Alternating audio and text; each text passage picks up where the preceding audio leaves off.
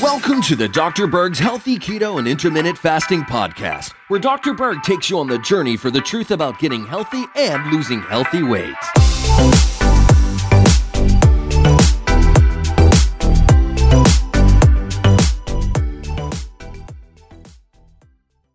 You know, growing up, I had flat feet. And so I would go to the doctor and then they would make these arch supports that basically are a mold of your flat foot. And then you walk on them, right? And these arch supports were supposed to correct my arches. Well, all they did is make me dependent on the arches, which I eventually got rid of when I was 19 years old because I felt so much better when I didn't wear my corrective arches.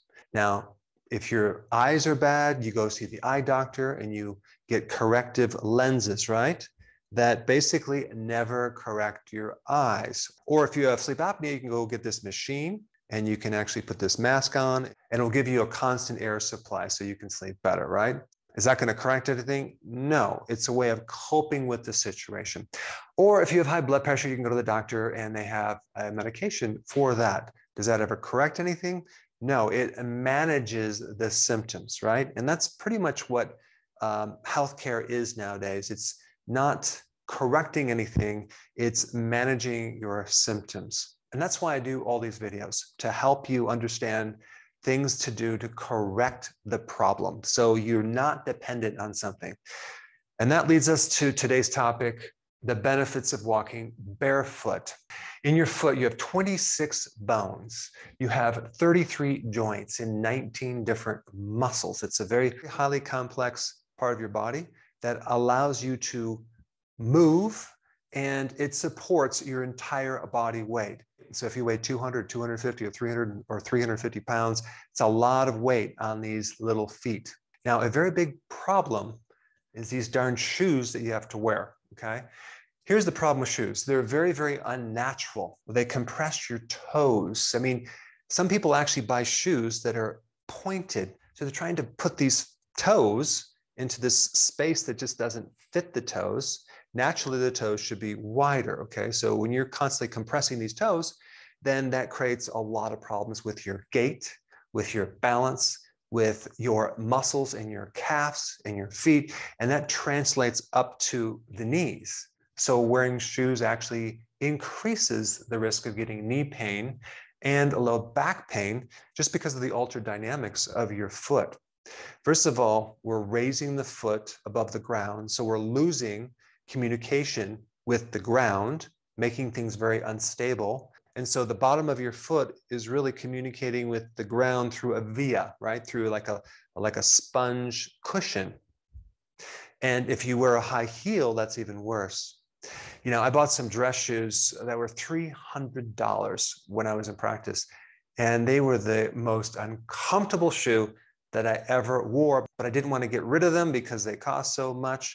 But I remember coming home at the end of the day, my feet were killing me. They were so uncomfortable. So since you spend the majority of the day in shoes, it's very important to get shoes that are very comfortable. The shoes that I'm going to recommend are those shoes that fit in the category of the barefoot footwear. So I bought a series of shoes that are closer to the ground, that provide more space for my toes. They're wider, okay? And they're much more comfortable, and they force the foot to work harder. But that's a very good thing because it creates more stability. So wearing the wrong type of shoes in general cause the reduction of range of motion. They increase the temperature of your feet. You basically cook your feet in this small space. They create knee adduction. That means the knees tend to go inward, and that can throw off the dynamics of the knee, increasing the risk of knee pain. I already mentioned the low back pain. Your Achilles tendon becomes more stiff. That's that tendon in the back part of the lower ankle, and that's going to affect your ability to move and play sports. It's going to reduce your circulation, and it can even shorten the calf length, okay, and create atrophy of your muscles in your calf if you wear high heels. There's one study done that shows that if your heel is greater than 5 centimeters and you wear this high heel for over 2 years, there's significant reduction in your size of your calf muscles and the strength of your calf muscles. So the longer you wear these type of shoes, you lose the strength of your foundation, which can affect the rest of the body. Because as you know, the ankle bone's connected to the knee bone, which is connected to the hip bone, et cetera, et cetera. All right, now there's two things I'm going to recommend. First of all, start looking for a shoe that has less of a heel, that's closer to the ground, and that provides more space on your toes so you can have more stability. Okay, that's number one.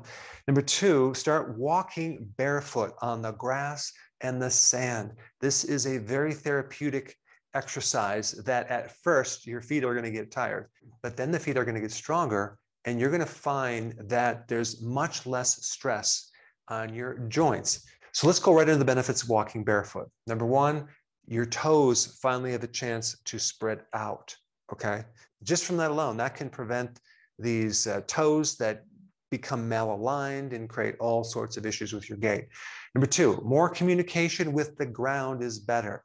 And so the mechanical receptors, the receptors in the bottom of your foot, if they're in direct communication with the grass or the sand or whatever surface, that information is going to be picked up and sent through the body to your brain, and you're going to be way more stable. You're going to actually be very surprised on how the rest of your body is going to feel once your foundation is really connected to the ground.